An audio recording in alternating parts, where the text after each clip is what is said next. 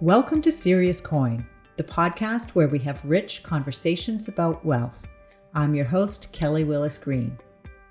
Today I'm speaking with someone who is one of my role models for living with wealth, an entrepreneur, philanthropist, and a very dear friend, Greig Clark. In 1971, at age 17, Greig started a summer painting business. The company was College Pro Painters, and over the next 20 years, Greig built it into a major franchise operation.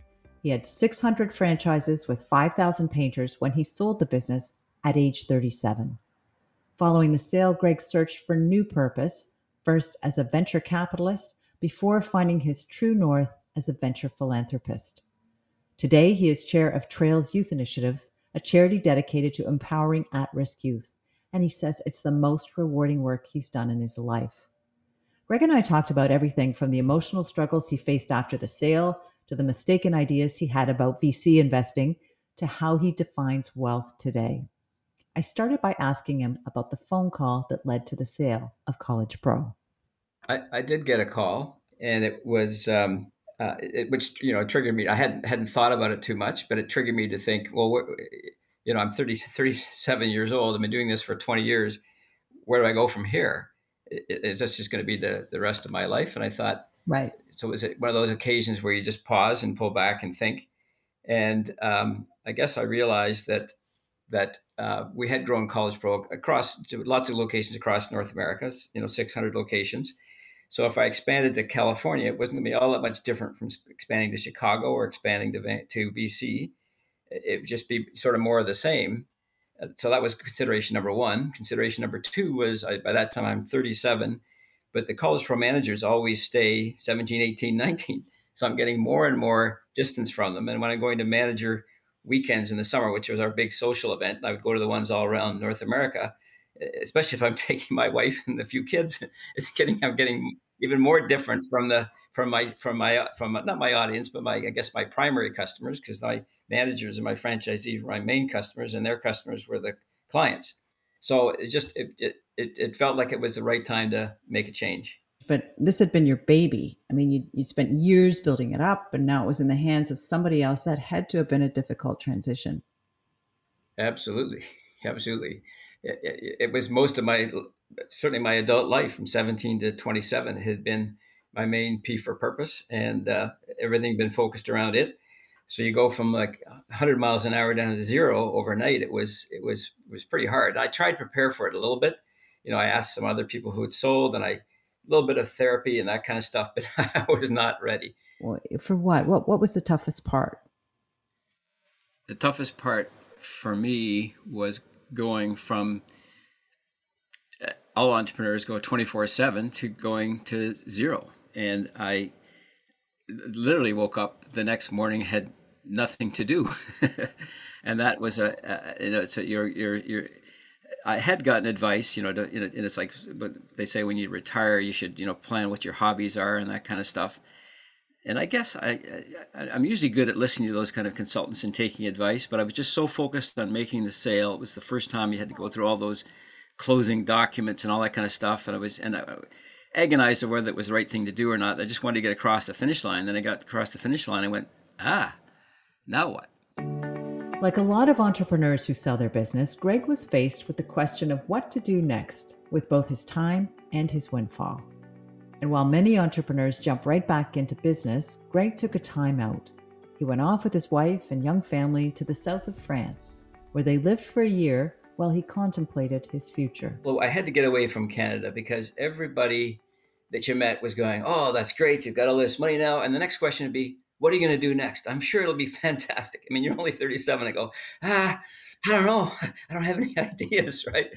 So it's self-induced pressure. It's my own fault, but I needed to get away from that, and so we landed in France, and although there's no people asking you anything, guess what? That pressure doesn't go away because it's self-induced, right? And I would literally walk the streets of Aix-en-Provence at 2 and 3 in the morning, and wrestling with that idea. And so I'll give you a couple of points in the transition curve here. If you're drawing a graph, you see it going down, then gradually coming up.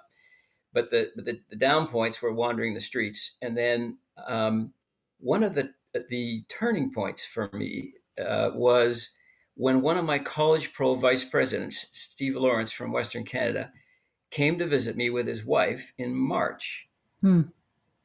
Just out of the blue. Well, he called me up and over the blue, and this may seem silly, but for me, all my P for purpose had been I was the head of College Pro. I owned it. I was the CEO. This guy reported to me.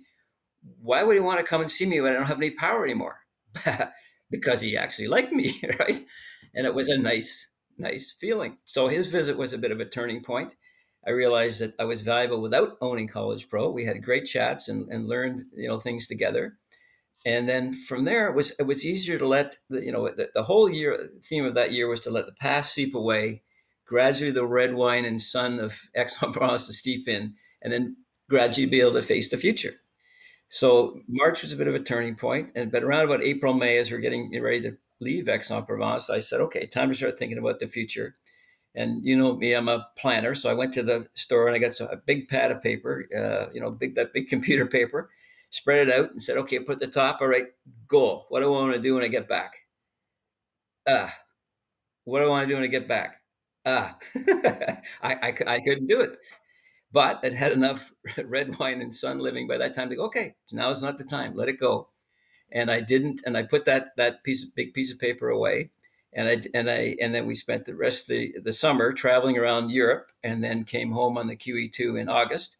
And then I said, okay, now I'm ready to face it again. Okay, so you come back from France, and I expect you'd have no end of choices. How did you decide what to do next? Right. So like all these things, it's never necessarily linear. I did take out the piece of paper and I put down what my goals were and what the options were. And on the far left, let's say, was it's same old, not same old thing, but was starting another business. And there's all kinds of ideas that was in France. And the far right was going to work for somebody else.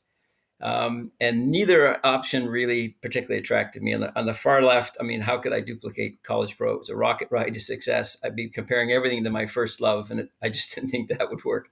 Yeah. And on the far right, I did actually apply to a few jobs and look at a few things, but it just didn't feel right, and so I couldn't do that. So what I landed on was, well, you just keep sticking your toe in the water. I would attend conferences and meetings and stuff. And I attended the venture capital conference in the fall in Calgary and then one in Boston. And I fell in love. I went, this is pretty neat. These are really neat people. And it's instead of being involved with one company, you're involved in several. And I had this mistaken idea that I could take all the things I learned from College Pro and apply them to other businesses. So I started, I landed on that. And then over the period of the next year, by 1992, I would launch the Horatio Enterprise Fund with about 15 other high net worth individuals who, all through, anywhere between $250 to $1 million in the pot. And then went out and started to make venture capital investments. Right. So you're not the first entrepreneur with, as you put it, the mistaken idea you could apply everything you learned from your operating business to investing in private equity. I think it's a really hard thing to take off your owner operator hat and put on this investor board member hat. You're going from being in the driver's seat to being in the sidecar. And I think it's truly underestimated. There's such different jobs and different roles, different skill sets, different perspectives. How did you make that transition? Well, I think reflecting back, I didn't make it very well because exactly the transition you talked about was that because I'm an entrepreneur and an operator, every business I looked at, I would say, I mean, this is looking back with hindsight, I would say, oh, I could fix that. That's doable. I could fix that. We could make that work, but it wasn't supposed to be me doing it. So that probably led me to interfere with the entrepreneur too much on the one hand. And the second thing, you make investments that you probably shouldn't make, and or worse, you probably pay too much for them because you've exaggerated what you think the percentage chances of that hockey stick forecast that the entrepreneur always gives you will come true. Right. So when we're doing our little denouement thing, when we closed down the venture capital fund, in 2006. We did okay in the end, but nowhere near what I had hoped we could do. I remember one of my partners, who was just a lovely, lovely, experienced venture capitalist. He said, the problem, Greg, with the limited partners group, the general partners group that we put together, 4 or 5 individuals, was we didn't have any assholes on our board. Because in his previous venture capital, he always had at least one asshole slash hard ass person who would really ask the really tough, not just ask the tough questions, the entrepreneur. Maybe we did that, but would drive a hard deal and say, listen, the company's just not worth that much. We're only going to pay this, and here are our terms. Whereas I was always sort of empathizing with the entrepreneur and going, treat other people like to be treated yourself, that kind of stuff. So I think that was part of our, and that's a design flaw, right? In terms of the design of the fund. The other challenge for us is when I did my analysis of the marketplace, I saw lots of people at all these conferences dealing in the later stages and the mid stages. Very few were in early stage and startup. And I thought, oh, well, this is a zone that, it's classic strategic theory. There's nobody playing in this sandbox. Let's go there. Well, nobody plays in that sandbox for a reason. It's funny you mentioned that, Greg. It reminds me of something a friend of mine told me. He's a corporate director who often gets brought in on difficult corporate situations. And he said, I always want at least 2 assholes on my board. Fortunately, I'm one of them. So I guess you're right. It is that personality type. But I'm wondering, you were used to such success and here you were experiencing something new. How were you feeling about some of those VC challenges? So as I started to take on the venture capital investments, when I finally realized that's what I wanted to do, there were a couple of emotions that went through me. It's probably the combination of things you always do. Something new. There's excitement because it's new, and each new business plan comes, you're really excited about it. But then you realize that there's a huge failure rate in this industry. Most businesses don't succeed. Maybe 10% do. So the other side of me is a huge pile of anxiety. I hate to say it, but I think the thing that drove me off into success was fear of failure more than desire to succeed, because I just didn't want to fail. So I put in the work hours. Mm-hmm. So I was very much afraid that I wouldn't succeed at this. So there were both those two emotions going through my veins. Excitement is something new and meeting new people and working in a whole new field. I love learning. And then a great anxiety. You're absolutely right. Just because you're a good hockey player doesn't make you a good hockey coach. And we all seen all kinds of hockey coaches who have flamed out as coaches or general managers and get fired. I didn't want to get fired. Greg wasn't the only one who felt the magnitude of his change from college pro CEO to VC investor. His 4 children had only ever seen him constantly on the go for business. Greg had often taken them into the office or on business trips so they could spend time together. And then that all stopped. He shared a touching anecdote of how the change was seen through the eyes of his young son, Brennan. I'm an early bird, so I'd be up early in the morning working. And quite often, Brennan would leave his bedroom and come, and he always liked confined spaces. So he'd sleep in my doorway. He'd bring his blanket and sleep in my doorway. And it was kind of cute. And so I'd work away and just look at him sleeping there. And then in those days, we had the plain paper faxes on the rolls. And one day my fax went off while he was sleeping, and it makes that noise bzz, bzz, bzz, as each paper it was not single paper, it was just this long roll, and it started spitting out, and it rolled out, and it must have been like a 25-page business plan. It spit out on my carpet, and the noise woke Brandon up, and he looked at this long piece of paper coming out, and he said, Dad, look, somebody likes you again. Right. I guess to an entrepreneur, nothing says I love you like a buzzing fax machine. I don't know what the equivalent is today, maybe number of followers. But I'm curious, Greg, when you started up Horatio, how did you decide how much capital to allocate to your VC business and how much to put aside for your long-term financial security? Yeah, good question. It's just, you got to put it in different buckets. I wanted to put enough into Horatio that it sent the message that I'm going to eat my own cooking here, and that I've got a lot of skin in the game, and yet leave enough. And I would say it's maybe, I forget roughly, I think it's 1/3, 2/3. 1/3 went into Horatio, and 2/3 of the discretionary capital went with a money manager. So you put some money into your VC business, and then the bulk of it went to long-term investing. But how much did the windfall change your lifestyle? Did you go out and buy some new toys, new homes? I didn't buy anything new. Maybe it's naturally my natural conservative nature. But as we've talked, I went through that transition of the few months after the sale, which I really hunkered down, didn't do anything. I was trying to figure out what do I do next. And the big moment that I've talked about was when I went out for lunch with my ex boss, and he was in the mergers and acquisition business, and he had he had businesses for sale, and I'm like this eager guy across the table. Well, tell me about this one. Tell me about that one. Oh, you got Coleman for sale. I know about camping. I'm interested in that one. He literally reached across the table, put his hand on my shoulder, and said, "Slow down there, kid. You're not in the frame of mind to buy anything right now. You're too eager." Wow. He said, "Oh, you always talked about going to England or France. Why don't you do that? Take a year, go to England for a year, and just be, don't do." So that became the focus of my spending. Was no point in buying any new toys and stuff. This is going to be a major thing to go and live in France for a year. That'll take money. That'll take time. So, and that was a year to chill and sort of let this thing, seep out of my veins and something new to come in. Yeah. What about friendships and relationships with family members? I mean, I can imagine at 37, you were pretty unique in having this very large pool of capital when I expect most of your peers were working pretty hard to pay the mortgage. Did it impact the dynamic in your friendships or relationships with your family members?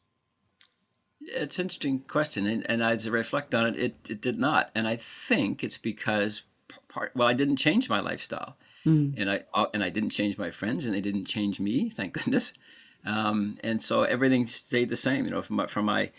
For a lot of my entertainment, I played hockey with the same group of guys. When I went camping and canoeing, it was the same group of guys. And camping, canoeing's not an exotic vacation. So kind of stayed the same. And it's kind of neat as you mentioned the age, because I think about it. That's when a lot of NHL hockey players retire, 37, 38, and their whole life has, they've got to go on to something else, but they got a whack of money. And it's interesting to see some of them handle it very well, some of them not so well. And a lot of it goes back to their grounding, probably from the values they got from their parents, and what matters in life. Yeah. And the people around them, where they're being steered, who's advising them, that can have a huge impact as well. But so when you go out for drinks with guys, they don't think, oh, well, Greg will pick up the tab. He's got lots of money. That kind of stuff didn't happen. No, that didn't. maybe that's what some of those long pauses were. At the end of the. I'd like to think I have high emotional intelligence, but I didn't pick up on that. Today, Greg, along with his wife, Carolyn, is most passionate about philanthropy, which he says is the most rewarding and meaningful work he's done in his life. Among his pursuits, he's chair of Trails Youth Initiatives, a not-for-profit organization whose mission is to challenge, equip, and empower at-risk youth to become contributing members of society. He says this work has also helped him grow into the board member he always wanted to be. If I had a sort of a camera in myself, but when I was sort of the head person at College Pro and the head person, and not the head person, Mel runs it, but as the chair at Trails, there's just a world of difference in that. I think I have actually learned how to become a chairman and an advisor, which I hadn't learned in my venture capital days. And it's just a heck of a lot more listening, asking questions, sussing out where they want to go, what makes sense. I'm still pretty excitable and emotional and get into it, as you know, but I think I've learned to temper that a little bit. So, Greg, you became chair of Trails when the founder, Jim Hayhurst, passed away. He was another great entrepreneur. I know he was a wonderful friend and mentor to you, and I think he handpicked you to be his successor. Now, I didn't know Jim Hayhurst, but I certainly, in the work I've done with Trails, have come to understand him as a legend. And it strikes me he was one of the first venture philanthropists. And, it probably wasn't the term that was used 30 years ago when he started Trails, but just this concept of applying innovation and applying his entrepreneurial know-how with this mission to drive social change. Do you think there's something unique that entrepreneurs like Hayhurst and yourself have something to offer the social sector? Well, I'm biased, but yes, I think we do. And a couple of things. One, probably the biggest one is, as you know, I adore Hurst, and he is one of my mentors in life. And one of the things I loved hearing from him is the story of how he started it. And to me, it's the classic Well, that's how I started College Pro. It's the classic entrepreneurial mentality. Is you see, that symbol, apparently the Chinese symbol for crisis is one part problem, the other part opportunity. I always love that, because that to me is in the DNA of an entrepreneur. They see a problem, but they almost instantly see, oh, opportunity. How can we fix that? How can we do something with that? And for Hearst, it was, and I won't take you through the whole thing, but it's a really neat story. But he had through various things, working in Harlem and stuff, he wanted to help inner city kids, and he came back to Canada to see if there were any programs like that. And he found there were lots of like 1 week camps and 2 week camps and things like that. And all the professionals he talked to said, that he said, wouldn't it be better if they had, if it took a long period of time, like 4 years, and really helped to transform kids? And they said, oh yeah, they said, for sure, but nobody will fund that. So that's like a red flag to a bull to Hearst. You go, oh, wow, Right. we'll find somebody to fund that. And he found Sears. And obviously, as you know, he probably sold himself. The program, yes, but he sold himself, put his ass on the line to say, we'll deliver these results. And that's how it got started. So that's the problem opportunity thing. And as sidebar, that is innovate. If it doesn't work, try something else. If it doesn't work, try something else. And just one other quick thing on the problem opportunity, it carried on in his son, Jim Jr., who was his co-founder, really. And then after he died, of course, Hearst died in February of 2020, and in March we had this minor little thing called the pandemic. And I've been in the chair seat for a month, and I'm talking with Mel, the president, and what are we going to do? And we brought Jimmy into the conversation, and he brought this neat philosophy, which is what's the gift? How's this for a line?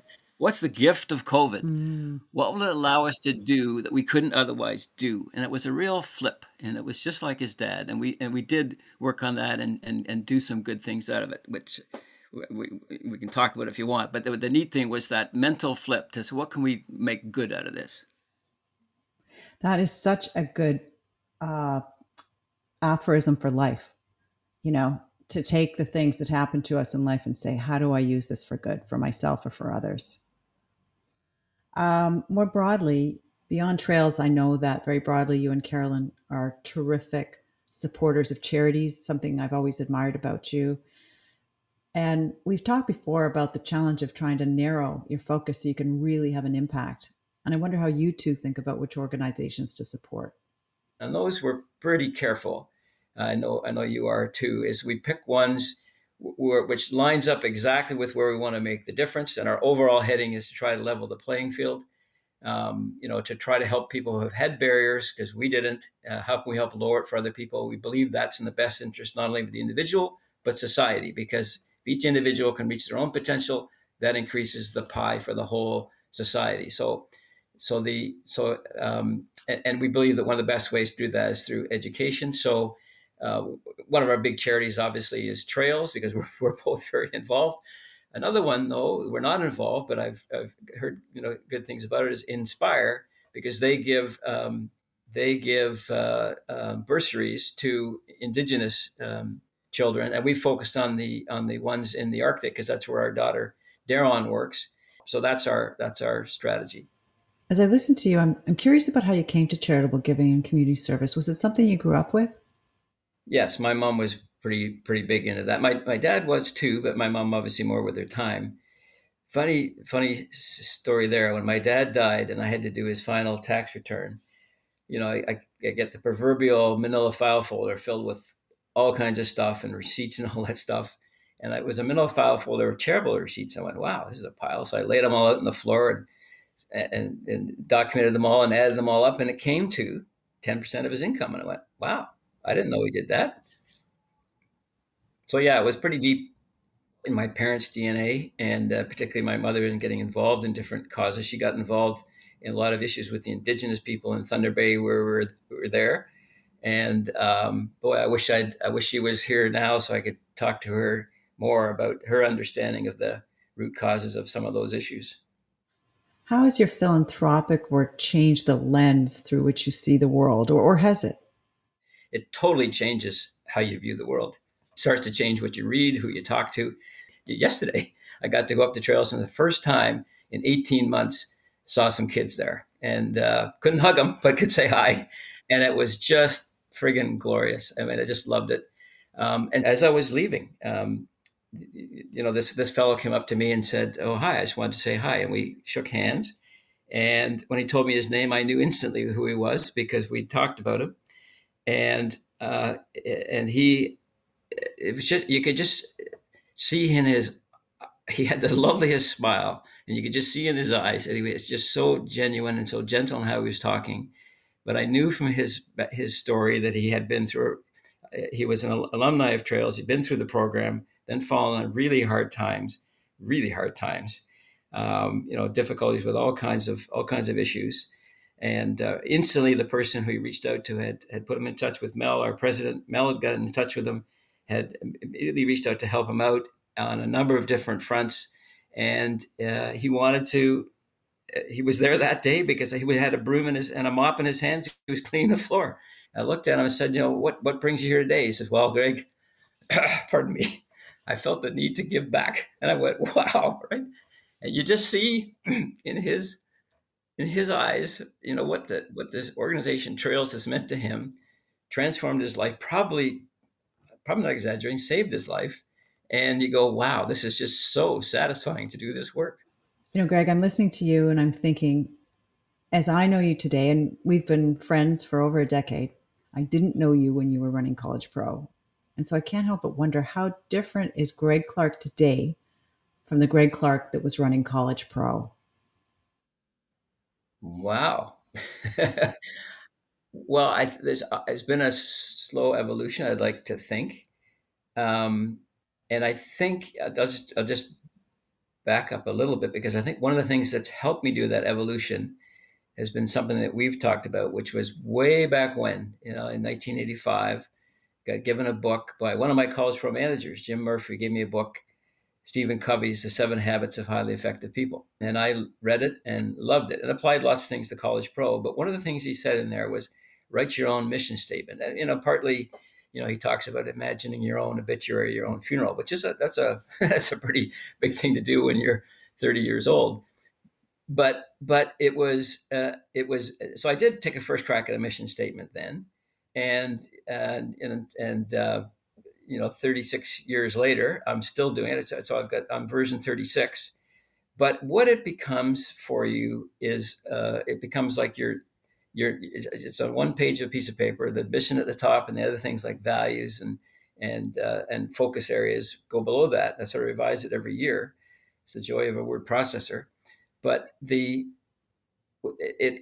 helps you to guide both each year, but I sort of use it every day and say, what am I doing today to advance towards that mission? So how does that make the change between me now and then? I think it's taken 36 years for all that to keep seeping in and to pay attention to more of the things that are mission driven than not. Because I'll bet that way back then, I just was not as thoughtful and I was a young man in a hurry. And I think that's part of the natural aging process. You just slow down and consider things a little more, because my dad used to say, haste makes waste. And I would do things real fast in College Pro days because I was into efficiency and, multitasking and all that kind of stuff. And you make a lot of terrible mistakes. And then you realize it takes you more time to clean up the mistakes than if you just taken time to do it right in the first place. So what's the other line my dad used to do? Measure twice, cut once, right? So I think the biggest change would be more thoughtful, more considerate, maybe. I'd have to ask my wife. Well, as your friend, I certainly know you as someone who's thoughtful and intentional in your approach to life. And you've mentioned purpose. So I'm curious, and maybe this is an impertinent question, but I'll ask you anyway. Do you ever think about the purpose of your wealth? Yes. Well, I would think that had to be a subset of my purpose of my life, because the wealth is just a byproduct of that. And if the purpose of my life, which goes back to my mission, is to use all the resources I've been given by God and that I've added to by my own efforts to help as many humans as possible reach their own full human potential, starting with myself, physician, heal thyself, starting with myself and my family, starting close to home, but then also with some of the organizations I work with, but particularly with an organization like Trails, where there's a lot of chance to help people, to help level the playing field. So one of the only two resources you've really got in life are your time and your money. So I take, and so that allocates, as I said, every day I look at how am I using my time to live that mission. And then, Cal and I sit down and how are we using our money to fulfill that mission? And it's the same buckets as you talked about before. There has to be a certain allocation of that money for however long we think we're going to live, and at what lifestyle we need to attain. And then there's another bucket, which is the giving back bucket. Before, it was the allocation of money to venture capital. Now it's the allocation of money to philanthropy. Well, thanks for sharing that, Greg, because I wouldn't ask everyone that question because I don't think everybody thinks about the purpose of their wealth, but I'm always interested in how people think about money. And on that note, a couple of final rapid fire questions for you on wealth. Which is easiest for you, saving, spending, or giving money away? Oh, great question. Saving, I find spending ridiculously hard. I agonize, I agonize over. I go to a restaurant, which meal to pick. Savings comes naturally. My father was a Depression era kid, and boy, savings was very important in our family. But I think lately, giving money away has become the easiest because it's just so satisfying. It's very clear as you enter the later stages of your life, you're never going to be able to spend it all. You don't want to leave it to the government, and you want your kids to be able to get by on their own. So you don't want to leave a ton there. But so you can give it away, and one of the great lines that I've read in philanthropy lately is, why leave stuff in your will to give it away when you're dead? Why don't you give it away you're living, and you can see some of the impact of it? Mm-hmm. And Carolyn and I have taken that very much to heart. Okay, next question. What did you learn when you came into wealth that you didn't know before? How it grows. That was, you can read about it in books and stuff, but that power of compound interest. I've made way more money on the investment of my money than I ever made from College Pro. And you look at that and you go, wow, like if you invest with the right people and if you get a good money manager and they manage it well, boy, that thing grows. And so that's a good thing. It also makes me realize about the problems with inequality, that those families that have money, they're going to continue to get more. And it'll grow way faster than inflation. So that gap's going to continue to get worse. So it's the power of compound interest and how it really can grow was one of the things that I maybe read about, but that you don't know until you watch your watch those monthly reports and you see those numbers ticking up every month. Okay, last question. Fill in the blank. To me, money is. I always just say money is a scorecard. I remember because somebody asked me that when I first made money at College Pro, because at College Pro, you start off the year, make up the numbers, $1 million in the hole, and you end up the year $1 million ahead, right? So the scorecard's got to work, because if you don't have that $1 million at the end, you can't finance the next year. So it's a scorecard. Capitalism is relentless. If you go out and do something that you love, but at the end of the day you don't make a profit on it, you can't continue to do it. So you have to have that scorecard. But if you don't enjoy what you're doing, if I didn't love the day-to-day of College Pro, the scorecard would have been meaningless. So to me, originally I would answer that question, money is a scorecard. But as I got a little bit older and lived a few more things, I realized that money is also an enabler. It enables you to do things like we talked about, some of those luxuries in life, like unduplicatable experiences, or on the other side, helping others. Thanks for listening to Serious Coin. I'm Kelly Willis Green. I want to thank my guest, Greig Clark. And if you'd like more information about the great work that Greg and the team at Trails Youth Initiatives are doing to drive social change, you can visit their website at trails.ca. This show was produced by Lead Podcasting. Special thanks to my producer, Amanda Capito, and Bob Ramsey of Ramsey Writes for consulting on this episode. If you enjoyed this conversation, subscribe to our show wherever you get your podcasts. Serious Coin podcast is provided for your general interest only, and nothing we discuss should be taken as investment, tax, legal, or other professional advice. Always talk to a licensed professional before you take any financial decisions.